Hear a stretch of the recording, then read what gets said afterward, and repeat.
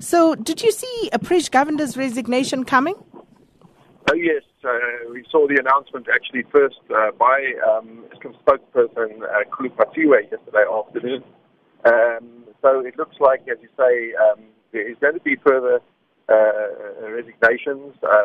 I've heard that the board, the new board, has given several executives instruction to either resign or else they're going to be fired.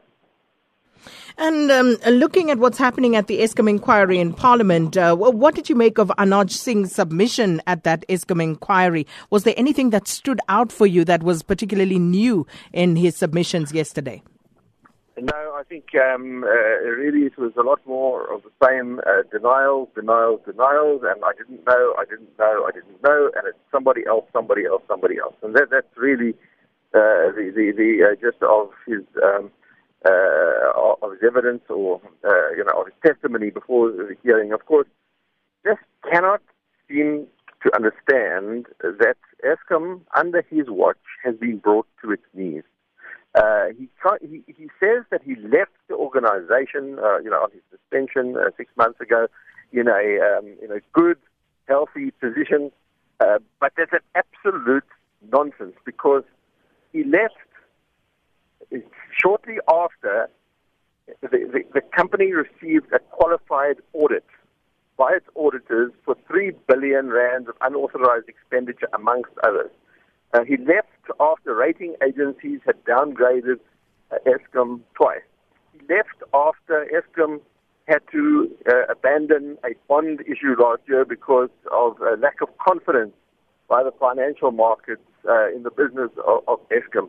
And for him to suggest that he left Eskom in fine form is just beyond belief. And this was pointed out time and again by Minister Pravin Gordhan, at the hearings. But he simply denies this, and he lacks all credibility in this regard. It's quite clear that under his watch, Eskom has been brought into a very dire financial state, which is playing out right now as Eskom heads into this very severe liquidity crisis as a result of poor governance under his watch. But I think, Chris, there seems to be wholesale failure across the board when it comes to governance, because why wasn't all of this picked up? I mean, we are talking of billions of rands here, and yet it all just seemed to happen, as another day's work. Yeah, this is not just something that happened by accident. There was a planned looting of Eskom through state capture. It was systematic.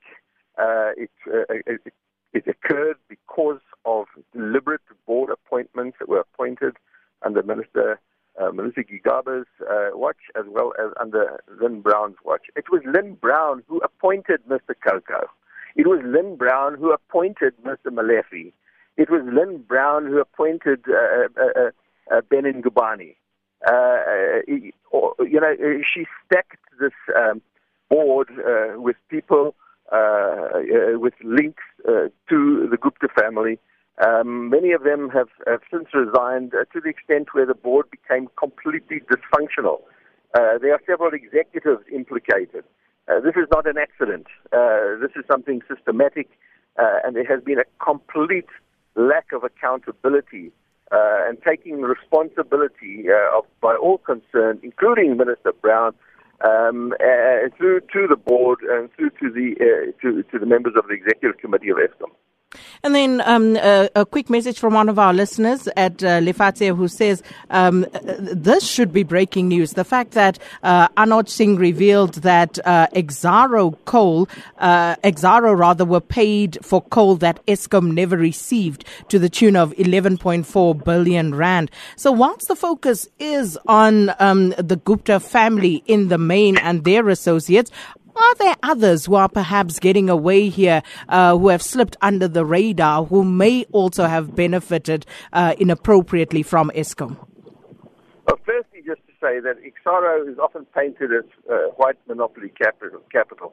It's simply not true. It is a BEE company with very good credentials and was a supplier of Eskom, for amongst the other reasons, that particular reason. The second thing to say, this question of supplying coal that was not delivered. The reason Exxaro could not deliver the coal, it developed its coal mine Grootegeluk in order to supply Medupi. And Medupi is running something like 10 years late.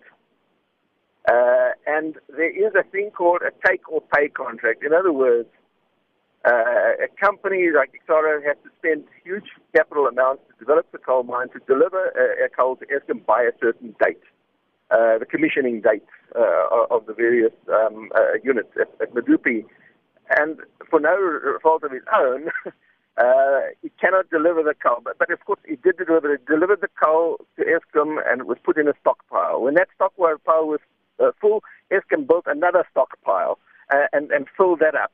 Eventually, that was full. So Exxaro, a Grootegeluk coal mine, developed a stockpile at Grootegeluk coal mine and delivered the coal to its own stockpile. And then that became full.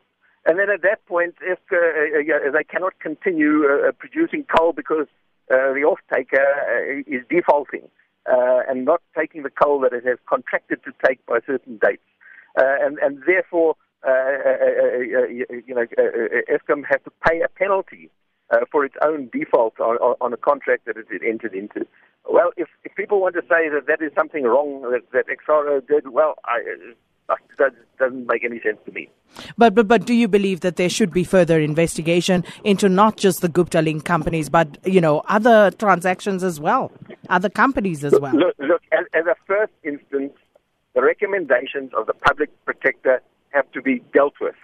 And the public protector recommended an inquiry into specific aspects relating to the Tegeta issue and to state capture issue around Eskom. And it was very, very specific what the public protector's recommendations were.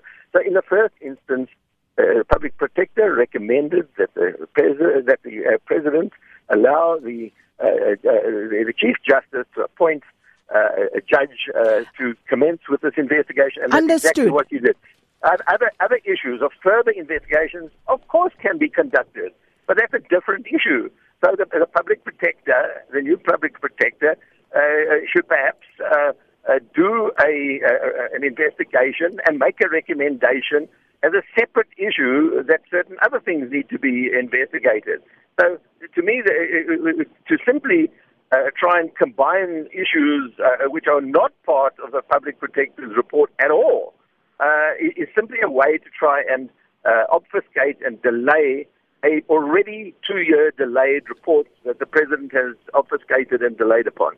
So my feeling is get down to business and do what the public protector recommended in her report. Anything else, of course, can happen if there's a further investigation by the public protector as a separate issue.